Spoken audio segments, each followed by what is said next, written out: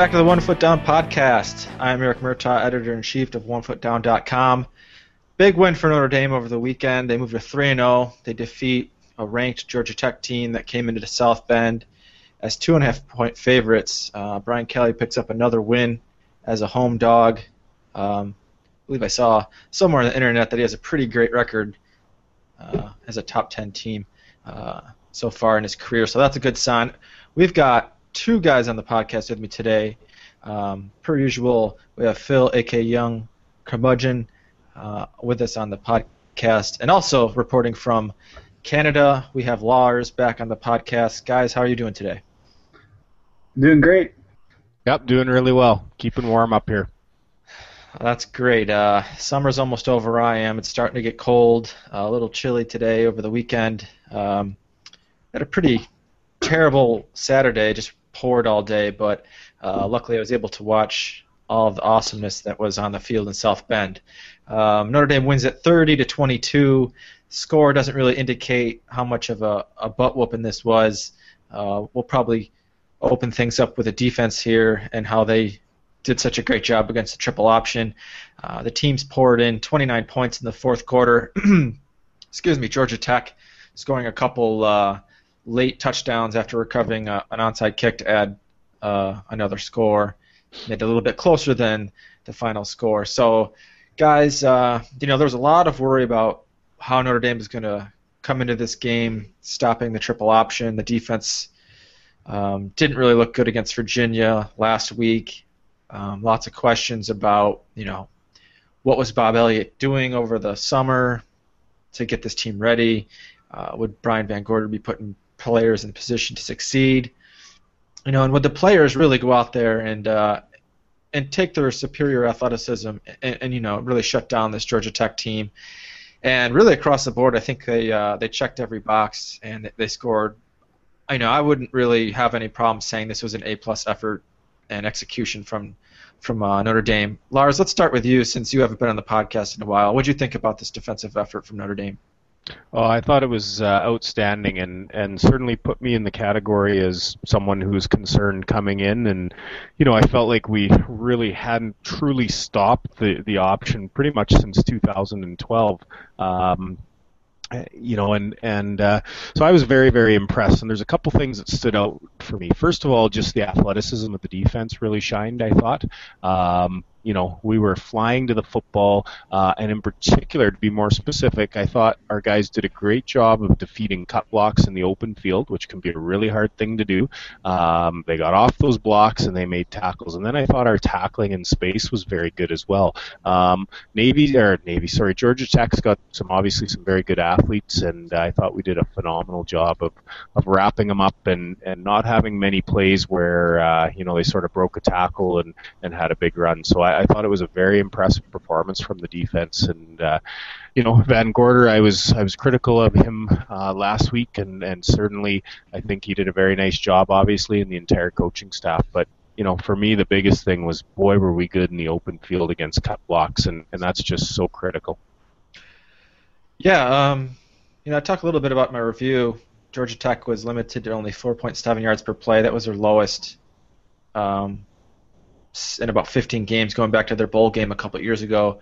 That was the worst average with Justin Thomas at quarterback. There was really, until they got the ball on that second to last touchdown drive, they had only averaged 4.05 yards per play. Not a lot of yards at all. The first half especially, 143 yards, 48 came on one carry. They shut down Georgia Tech on all the other first half plays for only 99 yards. Phil, what did you think about this effort? Did you see this coming at all? Were you surprised, or did you think that they might have, rebounded as well as they did after the Virginia fiasco? I thought that they were going to play well, and they obviously came out and did that just because I thought that they had the athletes to do so. I was really concerned about the scheme, the various assignment football, and also the fundamentals that seemed to be a little lacking in the Virginia game, not wrapping up, not, staying with your assignments, not, playing good fundamentals. I think one thing that helped a lot was when you look at Brian Van Gorder in the last couple of games since he's been a coach here, you'll notice he has sort of this. It looks almost like a fan-shaped play sheet or something where it's got a lot of. It seems a little complex that there's a lot of plays in there and all that kind of stuff. And if you watched him yesterday, he had a little tiny, looked almost like a scrap of paper in his hands. So that sort of looked to me as if he just simplified things. Keep it nice and simple. Play fundamental football and let the athletes that you have go out and just beat the athletes that they have, which is sort of what we were talking about last week. And it looks like he made that adjustment, and hopefully we can see something a little more simplified and just taking advantage of the athletes he has going forward. One of the things that I know, Lars, you talked about this a little bit behind the scenes was Notre Dame was doing some shifts, and after the game, Brian Kelly mentioned that they were doing this. They wanted to give Justin Thomas different looks to try to confuse him, and it seemed like that paid off. Yeah, they did a nice job, and I agree with Phil that basically it was a simple game plan. Put your guys in the right positions and let them go be athletes. But I thought Notre Dame did a nice job of sprinkling in some different mixes. And in particular, there was at least 2 timeouts that Georgia Tech had to call because of a shift that Notre Dame did. And what they did is they shifted all of their linemen over to one side of the formation, so basically center, guard, tackle, and over. And then they took Jalen and Joe Schmidt and moved them over and put them over the other guard and tackle. And Georgia Tech didn't know what to do with that. So it was a nice job of having that, pretty standard. We're going to line up and we're going to go play football with a nice little sprinkling of some different looks that I think just kept Georgia Tech off their game all day.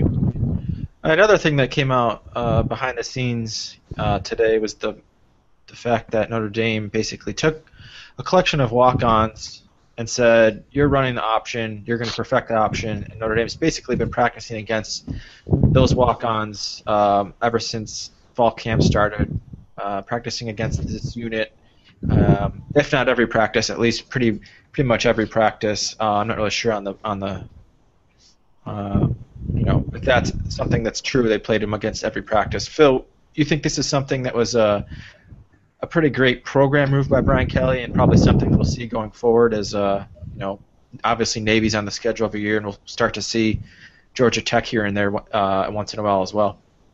Yeah, I think it was definitely a good move on his part. One thing that is very heartening for me is that I like to see that the coach is being attentive to places that we don't always, show up in games we don't always show up, or things that we don't do well, and putting a lot of focus on repairing those things. And I'd like to see more of that going forward. The one thing that I'm kind of afraid of is that, wow, we just saw a great defensive performance by this unit because they spent so much extra time prepping for it, and now going forward against more conventional offenses, we're going to go back to the same old, that we were just so ready for this offense by Georgia Tech, and it's not going to translate into defensive performance, better defensive performance throughout the rest of the year. So hopefully Kelly has us ready to go for the rest of the year with the rest of the more conventional things we're going to see. Yeah, I'm wondering if we'll see a little bit of a letdown even this week against UMass, who likes to throw the ball a lot. I'm sure there's going to be some annoying third down conversions by the Minutemen. Let's talk about Navy coming up in a couple weeks. I'm going to this game. I'm scared to death that they're going to lose. One of the things I talked about in my preview with Georgia Tech was that I thought, maybe the Yellow Jackets have more athleticism, better athletes, but I kind of had the feeling that Navy's more disciplined, a little bit better with their fundamentals, and I'm not taking anything away from the Notre Dame defense on Saturday, but especially early on, there was a couple pitches that were off the mark that almost caused some fumbles that could have been huge mistakes by Georgia Tech. They slipped a couple times on the edge. Justin Thomas had that really crazy pitch back when he was getting sacked. There's a couple things that didn't really look like Georgia Tech was really on their game, and we don't normally see that from Navy. Navy's usually right on the nuggets with their execution.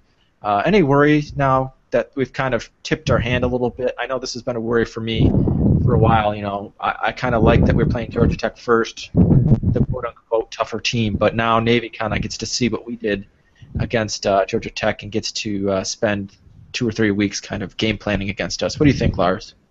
Yeah, I think that's a factor for sure. Now they see how we're going to line up, and I mean, Navy's exceptional at making adjustments based on what you do.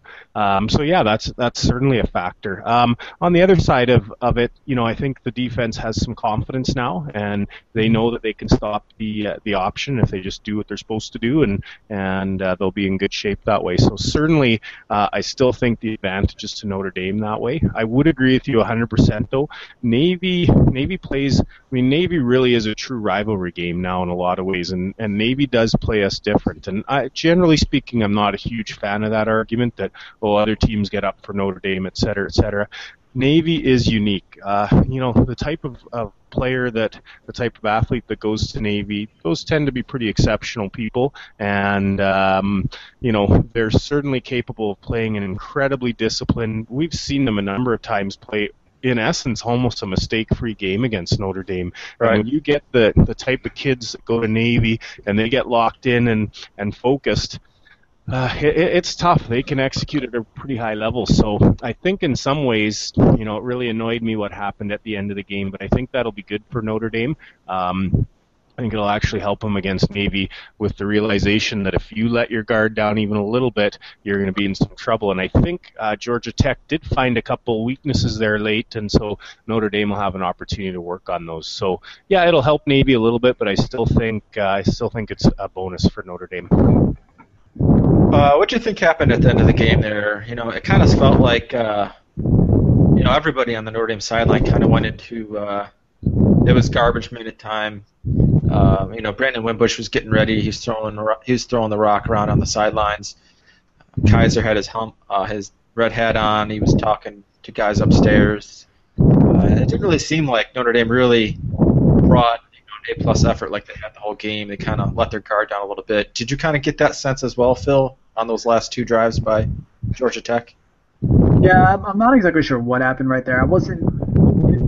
It didn't really look like we were going to prevent defense, and it didn't look like we had taken starters off the field or anything like that. But I don't know. They hit that one big play. I think it was their fullback in the flat. They sort of just flexed him out and hit him in the flat, and there was nobody around him, and he went in. I don't know what happened there, how the whole half of the field was uncovered. I think it was just a little bit of losing aggressiveness. It did seem like they were playing a little passive on those last couple of drives. And like Lars said, I'll just echo what Lars said, is that, yeah, I think it's a good thing because it demonstrates to this team that you're not done yet. You need to play for a full 60 minutes, and there's also still room for improvement. I will say, though, that I think Georgia Tech, going back to sort of what Lars was talking about, I think they got hurt by playing Alcorn State in lead and then jumping into our game. Because I think what happened was they were so out of sync at the beginning that they were playing a much faster team, a much more talented team on defense in Notre Dame, that their reads, their pitches, everything just seemed to be a little too slow. Maybe that they had sort of been lulled into that by playing some lesser opponents early in the year. And that's also one of the best ways to beat the option, which is what we're talking about, is you need to be disruptive at the beginning and get them out of sync and get them off schedule. The one other thing, the other piece of the puzzle there is to score more points. I would have liked to have seen more points scored in the first half, because that's the other way to really put pressure on the option, is to move the ball downfield, put points on the board, and force them to play from behind, because they can't do their big long drives eating up the clock if they're down 17 and need to get back in the game. So that's the only other piece of the puzzle, I would say, looking forward to Navy, that we need to get sorted out. Okay, this was a first career start for Deshaun Kaiser, redshirt freshman. Look at his stat line. He was 21 of 30, 242 yards, touchdown pass, throw a bad interception. I'm sure we're going to mention that here in a second. In my recap that's going up on Monday, basically I thought there was a couple drops, maybe as many as 4 drops by Notre Dame, balls that could have been caught. If you add those in, his statistical line in this game would be pretty bonkers, almost 300 yards, 80% accuracy. Didn't really feel like he had that great of a game, but this was a pretty strong effort from Kaiser. There was some miscommunication on a couple throws. He was kind of made some Golson-esque moves in the backfield. That pitch to Prosise probably gave a lot of people some heart attacks. But overall, I really liked his control of the offense. He didn't really have any clock issues. He seemed really calm. I think that's probably so far what we've seen. In the short 5 quarters that he's played, really, his sense of calm is really reassuring to me. It doesn't seem like the stage is going to be too big, and I think that you have a quarterback like that with his skill set. That it can be pure development from here on out. You don't have to worry about something bad happening and having it affect him. And I liked one of the quotes he had after the game, talking about the interception and how it was all his fault. And basically they hashed it out on the sidelines and they just moved on. And they went ahead and scored, I think, on the next series. Lars, what did you think about Kaiser's first career start in Notre Dame Stadium? I really liked it. Very impressed with him, and part of me was worried that it could be a train wreck for him, and it wasn't. I thought he was very good, and I agree with you. There's a few things. He was slow on some reads. He held onto the ball a little bit too long. Those sorts of things, but that happens when you're a young player. He's sort of a Tommy Reese in a lot of ways with better athletic skills. I mean, he's got that very calm, cool demeanor about him. He's a smart kid. I was impressed with him in the Virginia game when you saw him on TV and you could see him talking to the O-line and telling him, we're going to go win this thing. And you could see all the O-linemen nodding like they were with him. So he's got some leadership skills. I think he's respected by his teammates, and he's a good football player. I was very impressed. What I think needs to happen offensively, and I agree with Phil wholeheartedly, we left points on the board, and it worried me that entire game. And the offense needs to do a better job, and not so much Kaiser. He had the one pick, obviously, but I think the guys around him who are supposed to be very good players, because outside of CJ and Fuller, I think some guys let him down a little bit. Chris Brown ended up having a pretty good game, but he had some big drops. And I realized that some of the problems that the offensive line had with some false starts were due to Kaiser and his cadence, that sort of thing. But I just felt like the offensive line was at times exceptional and really good, and at times just frankly not good enough. And when you've got injuries and you've got young players playing at key positions like quarterback, the guys around them, those veteran guys, they need to step up and they need to make plays for him. And there's a number of times where our receivers didn't make plays for him, where I thought our O-line let him down a little bit. I'm thinking of Elmer on one pass rush where he just got destroyed, and Kaiser had someone in his face, and especially in that first half, there's a lot of that going on. So what I hope that happens is, Kaiser can continue to progress. He's going to make mistakes. He's going to have some ups and downs, but the guys around him need to play more consistently and at a higher level. And not that they're not playing at a high level at times, but consistently, and they need to step up and make some plays for this kid. All right, Phil, what did you think about Kaiser's first start? I liked it. I pretty much echo everything Lars said. He came out and he sort of took the reins and just went forward. He wasn't sort of middling around, dinking and dunking. He was going for the whole thing from the very beginning. It was kind of nice to see, particularly when they were decked down by their goal line around the time he made that pitch to CJ Prosise. It's kind of interesting because we're so used to, over the last couple of years, of seeing smaller quarterbacks down in the pocket, guys, 6 foot, at most. So to see a guy who's 6'3", 6'4", sort of standing upright, as the pocket around him, that was sort of cool to see him able to survey the field and sort of stand tall there. I know that, the pitch or that little shovel pass, might have scared some people, but I loved it.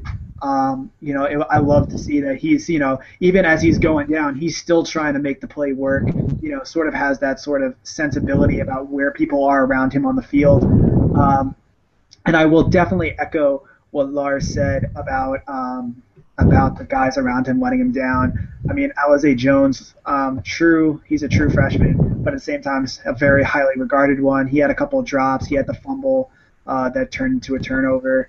I guess the one thing I will say about the O-line is that even though the pieces on the O-line are very talented, Ronnie Stanley, Steve Elmer, Nick Martin, all those guys, you have to remember this is the third time that they're playing together in that configuration with Quentin Nelson and Mike McGlinchey on that line as well. So I guess, I could, chalk up some of that to, they still haven't gelled completely yet, but you kind of would have hoped that your 50-year senior was not going to be responsible for, I believe it was 4 penalties, 3 of them false starts. But outside of that, I'd like to see a little more Corey Robinson. He's kind of disappeared from the offense. It's basically just Will Fuller and Chris Brown are the only targets. And again, I'd like to see Corey Robinson because he was an effective player for the Irish last year. Yeah, I'm trying to check the stats right now. I don't know what's going on with Robinson. He's not really getting any targets. We had the interception in the end zone. I don't know if he was even targeted the rest of the game. He has 4 catches now through 3 games, which, basically, like you said, it's all Fuller and Brown. Fuller has 18 catches, Brown has 14. No one else has more than 5. Carlisle and Procise are second or third, tied for third with 5 catches apiece. You can almost excuse the Fuller because Fuller gets open. He is open, and it's almost too. You kind of be dumb to pass it up. You know what I mean? So I can excuse that one, but I don't understand why over the middle we're not seeing more Corey Robinson. It just seemed like that was his bread and butter, and we're just not seeing it. Yeah, I guess you would assume that Chris Brown is just being better in practice. Really through all fall camp, Chris Brown is the number 1 receiver on that upside of the field. I want to talk about the offensive line a little bit. It's kind of funny because Notre Dame's rushed for over 200 yards in the first 3 games of the season, the first time they've done that since 1996 in Lou Holtz's last year. So it seems kind of weird to really talk about the run blocking not being great, but I was kind of going over the stats because, there's some times against Georgia Tech on Saturday that, the run game really wasn't doing a whole lot. And then I was like, I went back and checked, and Procise had 9 runs for 3 yards or less. And I thought, that's a lot. That was almost 41% of his runs. I think the run game right now is really benefiting, Captain Obvious from Procise's big playability. And I guess it depends on how you look at it. If you're grinding out 2 or 3 yards here and there and you get a big pop from Procise, most people would take that. But, I thought in this game at least, Georgia Tech did a pretty good job of bottling up the Notre Dame running game.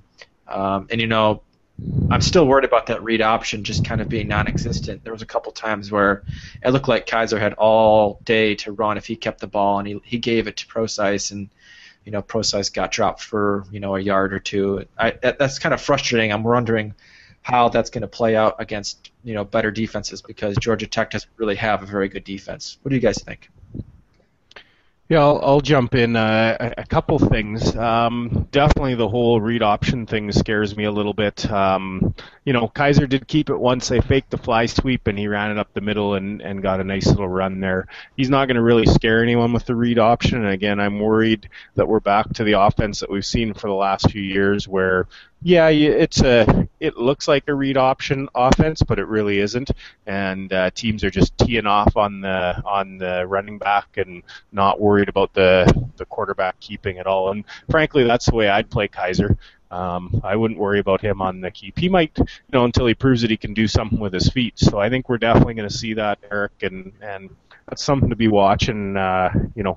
Coming in the games to come here. The other thing I thought was there was a time for about 2 quarters there where pretty much our entire offense was either throw it deep to Will Fuller or run to the outside with Procise. That was about all that we had going. And so, fortunately, Procise did break that big run, and he ran it right up the middle to start, so that was good to see. But again, I think that's where we got to get a little more consistent, and I'm hoping that maybe Kaiser can do some things out of the read option game, but boy, I know they're also reluctant to run him on that, and that makes sense because it's a little scary at the quarterback position depth-wise. Yeah. I think the other thing is that if you recall back to Texas and back to Virginia, is that Zaire wasn't running the read option well either. It was the same sort of thing, is that it seemed like the defensive end was just absolutely clamping down on the running back, and all Zaire had to do was, just bring it, sort of off tackle, and he would have daylight. So I think one thing we might be seeing is just that it might not be that they're not running it well, but more so that these are all just really designed runs, and I think this is sort of what you were hinting at, Lars, is that these are just gives to the running back from the get-go, and we're not, we're just sort of making it look like the read option, sort of in, a facsimile of it. So, I don't know. I mean, I did like the fact that on the goal line, Kaiser went under center and tried to dive it in. I really like that. Using sort of the strength of being a tall, long guy, but I think he might have some more potential in the run game. They just need to, I don't know if they just need to teach him how to read better or just, actually call true read option instead of just design gives. I thought for sure he scored on that sneak. I don't know what the officials were thinking. It looked like both live and in the replay that he got in on the goal line there, but it didn't really matter because Prosise scored anyway in the next play. I was just happy to see him line up under center for once. There you go. Short yardage. Yeah. Here's another weird stat that I kind of culled from the game, and this kind of it made me think that like the rushing game really wasn't on schedule a whole lot. Notre Dame didn't have a single third down of 2 yards or less in this game, so there wasn't really any like big, short yardage situations like there was against Virginia. They had 2 third down and 3 attempts. They didn't have any third down or 4 attempts, and then all other 9 third down attempts were 3rd and 5 and longer. It's kind of weird, isn't it, when you rush for over 200 yards? I mean, I think that kind of says, there was a handful of really big plays by Prosise, but not a whole lot of, 4 or 5 yard rushes setting up 3rd and shorts. I mean, you also had a bunch of penalties that I think negated, some of that yardage that was gained. And we didn't even do well on 4th down. I mean, we're only 4 for 11 on 3rd down. So, I mean, the 3rd down, whatever that 3rd down package is or play call sheet they need to look at what we're doing there, because if it's just poor execution or if it's just poor play call, whatever's going on, it's just not getting the job done from any distance. But here is something promising on those 3rd and longs. Kaiser was 7 of 9 for 130 yards, including 4 first down throws. That also includes the interception in the end zone, which was obviously a black mark. That's pretty good from Kaiser. I think there were a couple completions that were short of the sticks, but I guess you'd rather see him completing the pass than not, right? Yeah, I'd say so. I think he also got hurt. I think one of Chris Brown's couple of drops was on a potential 3rd down conversion that would have had the yardage. So like Lars was saying at the beginning, is that he wasn't helped out at that point. But again, I don't understand why we don't. It just seems like we never run a slant play or anything to get a throw over the middle at that time. Everything always seems to be to the outside, long to Fuller, or sort of, like you said, these outside runs. I wonder if that's a function of they're afraid of Kaiser throwing over the middle, potentially throwing a pick, and therefore they're not sort of opening up that section of the offense. Yeah, that could be. I don't know why. It always seems to be, one of the hallmarks of the Brian Kelly era. Is we'll see a game where they get 4 or 5 slants for big plays, and then we don't see the slant for another 5 games, or same thing with the jet sweep, which bugs the heck out of me. We had Hunter taking a sweep for 8 yards, and I don't think we really tried it ever again in the game. Let's kind of focus on some big picture things here. This is obviously a really big win for Notre Dame. I was not very positive that the Irish were going to keep pace with Georgia Tech. Was kind of dreading this game all week, kind of keeping my expectations pretty low. I'm super pumped that they won this game. I thought, I said it in my review last year against after the Virginia game. If they beat Georgia Tech and Navy, I think it's going to go a long way to the season being something pretty great. I don't know if it's going to be undefeated or 11-1, but I think 10-2 just got a whole lot more likely. You kind of look around the country. USC lost this weekend. Clemson looked very very beatable this week against Louisville, although they have about 500 days of rest before they play the Irish. Kind of give me your big picture thoughts after this game. I think the confidence has to be through the roof now for this Notre Dame team, which is kind of funny to say after the Virginia game. Yeah, and I was with you, Eric. I was sort of a 9-3 guy before the start of the year, and it's just such a tough schedule, and we've just had such unfortunate luck with injuries. Obviously, that worries me. But this was a big win, and this is one that I had penciled in as a loss coming into the year. So it shows you what I know about predicting the scores of football games and the outcomes. But this is it's a hard schedule. We've had injuries, that sort of thing. But I'll tell you what I like about this team is, and I know it's a bit of a cliche, but this is a team that just is not going to give up, and they want to win. And you saw the same thing in 2012.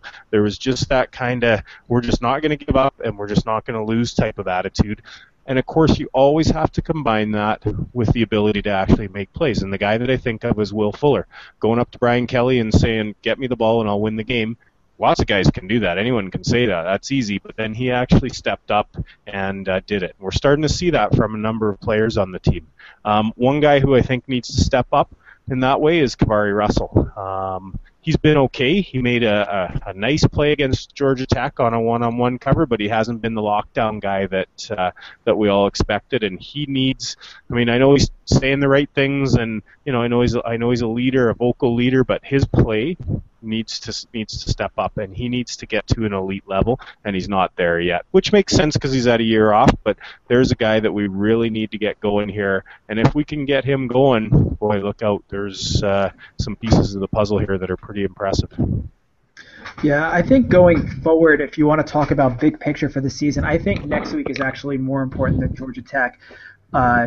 Which is, I know, is kind of a bold statement, but I think it's more important because, yeah, great, you got up for the game against a ranked opponent in your own house. That's wonderful. I'm glad that we won. But I want to see how you come out against UMass. Do you come out flat again? Is this quarterback going to be throwing up, ducks that we're just going to let fall in between gaps in coverage? I want to make sure that the transition from this week to next week is actually building, and not we're just, we had a great game, whoopee. Now we're going next week and we're back to the same old sort of thing. That's why I think this is a big win from a building point of view, but I want to make sure that we're actually building off of it.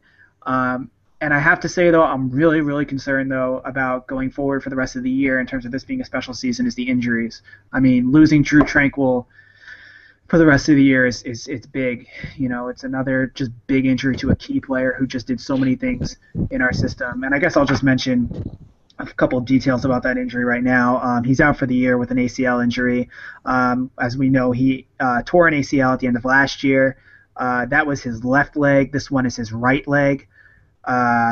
So, not related to the other injury at all. Outside of that, it just stinks for the kid because he was having such a great game and was just displaying so much athleticism and commitment to the defense that it's a real tough thing to watch him get hurt. Safety is probably the one position I kept bringing up on all the podcasts in the off season leading up to the season and fall camp, kind of saying this is not a position where we can have injuries. We need guys to step up, among the starters. And right now, this is scarier than scary. Redfield has a broken thumb, I think. He's got a cast on his hand. He doesn't even play against Georgia Tech. Thank God we still have Shoemate. Tranquill's gone. Sebastian's not going to be back for at least probably 2 to 3 weeks. I guess they can move Farley there. You have to at this point. He's kind of been a safety in fall camp. We haven't really seen him on the field as a safety yet. Other than that, we have Nicky Barati, who we have no idea what his shoulder's like, and if he's really, in game shape and 100% healthy at the level that Notre Dame needs him. We have John Turner, who's basically been a non-factor his entire career. Nico Fertitta, who's an undersized true freshman, basically just playing special teams. And Mike Kelty Williams, who we're kind of assuming he's going to redshirt the entire season, but I don't even know how realistic that is at this point. Try to walk me down off the ledge here. Is safety not super scary right now? It is. Positively scary. Yeah. A position that was already thin, and you've lost 2 critical backups here, and like you say, a starter who's injured. It's scary. Scary from the point of view that Matthias Farley, for as good a leader and as as well as he played against Georgia Tech, has not had his best showing at safety. He's really struggled. Admittedly, the year that he did struggle, 2013, he was injured for most of that year. So you got to take those failings with a bit of a grain of salt. But you got to hope that he can step in and get the job done on the back end there if necessary. All right. Anything else you guys wanted to kind of recap with Georgia Tech? Any other thoughts? No, I think we covered pretty much everything. Just the wide receivers got to. I think Lars, sort of alluded to this. Is they got to step up. I mean, for a position that's so deep, it's kind of mind blowing to see that it's only Will Fuller and Chris Brown getting catches. You kind of would expect to see more from Torrey Hunter. For all the talk and all the consternation about the slot position, is we don't see any production out of it. I think that's just kind of an irony so far at the beginning of this season. Yeah, we're going to need to somehow get rid of this injury curse, and Phil, I wonder if some of these injuries that we've seen, I mean, some of it's just bad luck, but I wonder for some of these guys that get these non-contact ACL injuries, how much of this is just an overuse thing, and I'm not talking about at University of Notre Dame. I'm talking these kids nowadays, from the time they're in middle school, they play football pretty much 12 months a year, and we know from a long-term athlete development perspective that's just not good, and so I wonder if some of that is just a result of, these guys have just put on so much wear and tear on specific parts of their body because they're doing the same sport year-round, year after year after year. Yeah, I would think that there's a certain amount of truth to that. To sort of bring, I know I've heard in terms of baseball, baseball is another sport where you get a lot of repetitive wear and tear, particularly for pitchers. And I know that that's one of the suggested things in the literature and sort of out there, that the reason that the increase of Tommy John surgery, so basically elbow repair, which is guess you can kind of say is analogous to ACL injuries, not in any real way, but just in terms of what we're talking about right now, because it's an overuse injury that kids are pitching. It used to be baseball is a spring and summer sport. Now they're playing winter ball. Now they're playing, fall ball and all this sort of stuff. And connective tissue, the way it is it needs a long time to recover. It stays hurt for a long time, and it needs a long time to recover. So the whole concept of an actual off season is essential to repair of connective tissue and get yourself ready to play. So I think that there probably is something there. I know that another thing that's a component that I've sort of floated on the board sometimes, and an idea that I've been playing with, is that because these guys are so athletic now and such finely tuned athletes, that the forces on their bodies are so extraordinary. A guy who's, running at such a fast pace with so much physical mass on his body in terms of muscle mass, and all of a sudden stops. The force of deceleration on, the knee ligaments or, the ankle ligaments, all these different connective tissues. I would wager if somebody would actually go and do a study of this, would find that those numbers have increased, and these guys are actually suffering more wear and tear just because their bodies are putting out more energy and more force than in previous generations. I don't know how true that is, but I think it's something worth, somebody doing a PhD dissertation or something on, because I think that might be a factor here. Phil, I'm going to get on that in my spare time, and we'll get back on about that one. So, I was watching Brian Jones. I don't know if you guys know who that is. He was on one of the, I think he's on with CBS Sports. I know he's on CBS Radio. He's actually pretty close with Whiskey, the founder of One Foot Down. He was on one of the college football shows yesterday with Rick Neuheisel, and the host basically was asking about all the injuries we're seeing, and these guys basically echoed what you guys were saying. Was the players are just so big now, and the field's the same size, and Brian Jones, a former player, he played at Texas and UCLA, played a little bit in the NFL, basically said, they're playing football 12 months a year, and there's no rest for their bodies, and they just can't. They don't ever get that recuperation time, and it's really sad to see Trey Cole kind of work so hard to get back from his knee injury that was suffered late last year. It was nice to have him back for the start of this year, but the good thing is he'll be able to redshirt. Hopefully he's healthy for next year and able to go. I just want to talk a little bit about UMass. Have you guys seen the spread for this game, either of you? Not yet. No. Nah. What do you guys think the spread is for this? 17. I was going to say 22. I probably would have guessed around there. It's 28.5 right now. So, yeah, it's pretty high. We don't usually have a lot of Notre Dame games with spreads quite this high. UMass opened up the year at Colorado. They got spanked pretty bad. They did come back this past week and almost beat Temple. Temple's been kind of one of the darlings of this early season. I think the one thing that fans need to know is UMass can throw the ball pretty well. 643 passing yards in 2 games already. So get ready for lots and lots of throwing the ball, which I don't know. We'll probably see a Virginia Part 2 type of game plan. But obviously UMass is not a very good team, but 28.5 points, that's a lot of points. That's a lot of points, and I've done zero research on this. I have zero data to back this statement up, other than being a Notre Dame fan for a lot of years. But we certainly tend not to play as well when we're favored as we do when we're a bit of an underdog. Notre Dame tends to be a little better when the back's against the wall, and not quite as good as front runners. So yeah, you could probably make a little money with taking those 28 points.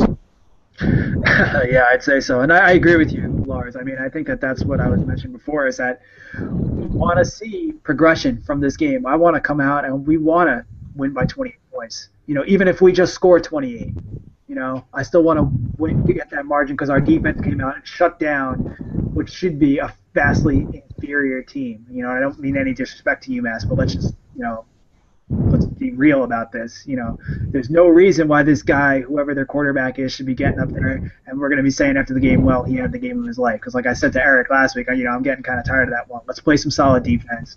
Let's get in front of their receivers. Let's make some plays, and let's not let this guy throw it all over the yard. Yep, I'd agree with that. And one thing that I'd add, Phil, is I think Notre Dame under the Brian Kelly era has been not a supremely talented team. We've definitely had talented players, but generally speaking, we've been a team that's well coached, that's prepared, that plays tough, and so we tend to rise to the occasion in big games. But I think that's one of the reasons why we haven't blown teams out. Those teams that are kind of well coached and that are solid, they tend not to blow people out, and they tend to sometimes play a little better than maybe their talent level would indicate. I think most fans would agree with this, that we're at the point where we think that maybe the athleticism is caught up here, that this is a pretty talented football team, and so based on that, we should start to see some blowouts in some of these games, and certainly hopeful that that's the case. And it sure would be nice for the Irish to get a comfortable lead, get some kids in, but I'll tell you right now, I wouldn't bet the farm on it, that's for sure. Yeah, definitely. So I just looked at this real quickly. Notre Dame's beaten 11 teams by at least 25 points since Brian Kelly took over. So we're in the 6th year. This could be the 12th opponent. Kind of averaging 2 blowout wins of over 25 points per season. That's higher than I thought it would have been. Yeah, I thought it'd be maybe 4 or 5 teams. Yeah. But how many of those were in 2012? 3 of them were the Navy game, the Miami game, and the Wake Forest game. Also had 3 of them in 2011: Purdue, Air Force, and Navy. Oh yeah. Okay. And then only 2 last year: Rice and Michigan, and then obviously the Texas game this year. So, that's a decent amount. That's not something that you would see. Alabama probably has twice that amount, if not more. But yeah. Kind of, what are you guys thinking this week? And would you think Notre Dame's going to win by 25 or more? I want to say they better, because like I said, I think that's going to be an indication of what we took away from the Georgia Tech game. I want to see the defense. The defense let up a little at the end of the game. I want to see them come out hungry. The offense, like we've already talked about, has left a bunch of points on the field, and I want to see them come out hungry and say, hey, especially a guy like Chris Brown, and say, hey, I'm not going to be dropping, easy comeback routes. I'm gonna come up and I'm gonna catch that ball and I'm gonna get some yards after the catch. I want to see a little hunger and a little. There's more to prove. This team definitely has more to prove. They've proved a lot, but there's more to prove. I'm expecting a little bit of a letdown. I hope not, and in my mind, I hope we can just come out there and break a couple big runs and just break their spirit right away.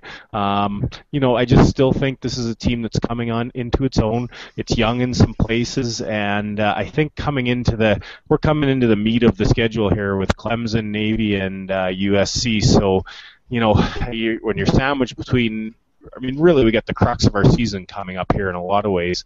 So I wouldn't be stunned if there's a little bit of a letdown. My hope is that we learned a bit of a lesson after the Texas game, and it won't be as bad, but we'll see. And I know that the Irish are trying not to look forward to USC, but I know that, because me and some of my buddies from Canada are going to be there, that they're going to be pretty excited for that game. So I'm expecting that I'll be getting an email from Brian Kelly at some point about addressing the team before the game. So I'm pretty excited about that. Just want to let everyone know that. And I'll just say you're welcome in advance, everyone, because it'll be a great speech. Yeah, I definitely think there's a letdown factor coming into this game. Something like a 45-21 score. Does that seem unrealistic? That would be a 24-point margin, I guess.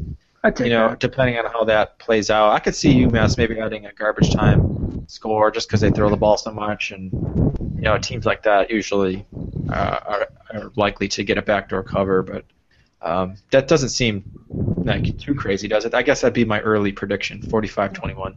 Yeah, that sounds about right.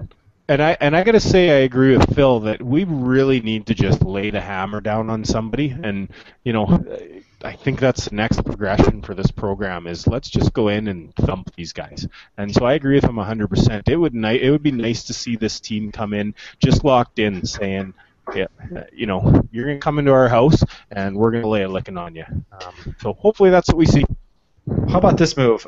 Is this bold? Is this too bold? How about you sit CJ Prosise for the first quarter?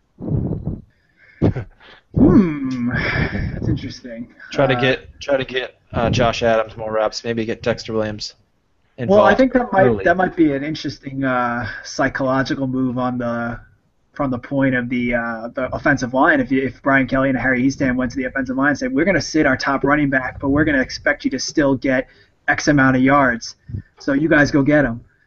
Maybe that's an interesting psychological experiment. That's pretty much an old Knute Rockne trick. So. That sounds like one. I guess. Prosise, let me just jump in on this one because I think it's a really good point. Prosise has been phenomenal, but I don't know that he can continue at this pace. And Adams and Williams need to play more. No question about that. They need to get in there. In fact, there was. I think it might have been before the pick, but I stand to be corrected on that.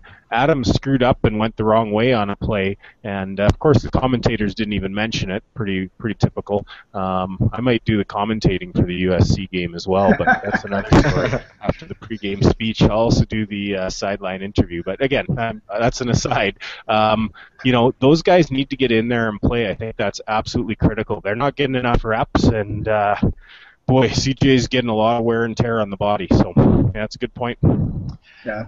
I think that was right before the interception. That was right deep in the red zone.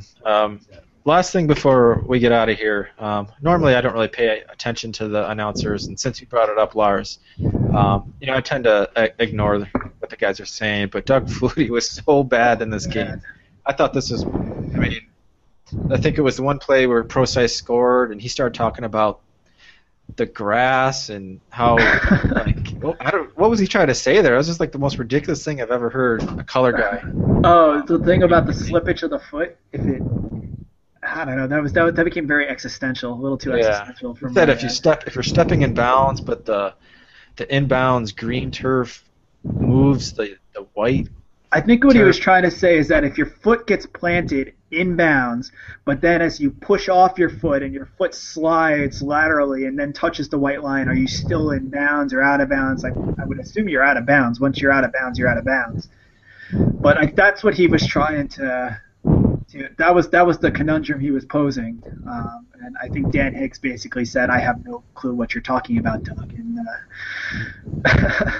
just wait for Boston College game. It's gonna be great. It's gonna be so much better. Yeah, it's been bizarre. It's like they sent them to a hippie commune or something for a week before, and get their tie dye on. It's these papers, poems, and soliloquies on where your foot is in relationship to the sideline. Yeah, it's a little bizarre. Maybe it's just us. Although I think they're still better than when it's a non Notre Dame crew. And we get like last week on ABC, and these guys don't follow Notre Dame closely, so they just don't have a clue, and it's sort of these cliched talking lines over and over again. So yeah, some of those lower tier ESPN announcers are just absolutely cringeworthy. It's just brutal. One other thing, just before we go, of things that we shouldn't care about this early in the season are the rankings. Notre Dame moved up to 6 in the AP poll. I'm sorry, Ole Miss is not the third team in the country. I am sorry. I don't know if you guys watched that game last night, but both teams just looked inept. I'll be honest with you. Alabama did not look good on offense. Ole Miss's defense looked horrid. I've never seen so many defensive players just run past a player and just not even just not tackle well or not wrap up, just run past players and just miss. And, oh man, I was watching that game last night and I was just getting so mad because I'm watching it to myself. I'm like, whoever wins this game is going to get such a bump in the polls, whether it's Alabama, but if Ole Miss wins, we're going to basically catapult Ole Miss to the top because apparently everybody who plays Bama from here on out is playing 2011 Bama and not 2015 Bama. So, and it was the worst self-fulfilling prophecy I saw. It just drove me up a wall when the rankings come out. I know I shouldn't be upset about it, but come on. Ole Miss didn't look good last night. I'm sorry. I don't know if I would say that they aren't the number 3 team, but you kind of get the feeling that this isn't going to be like a dominating Alabama team. I think this is the first time, I just quickly looked, since 2008 when they really haven't had a difference maker at quarterback. I know everyone loves to talk about how Saban has great defense and a run game, but they've had a really good run of quality quarterback play, and right now they're just not getting it, and you can see how it's kind of affecting everything on offense. They have plenty of weapons on offense and a good offensive line. They should be doing a lot more, and it kind of killed them. Anything else you guys want to say before we get out of here as we look forward to UMass next week? Nope. That's all from me. All right, that's the One Foot Down podcast. I'm Eric, that's Phil and Lars. Check out onefootdown.com for more Notre Dame football coverage, and we will see you guys next week.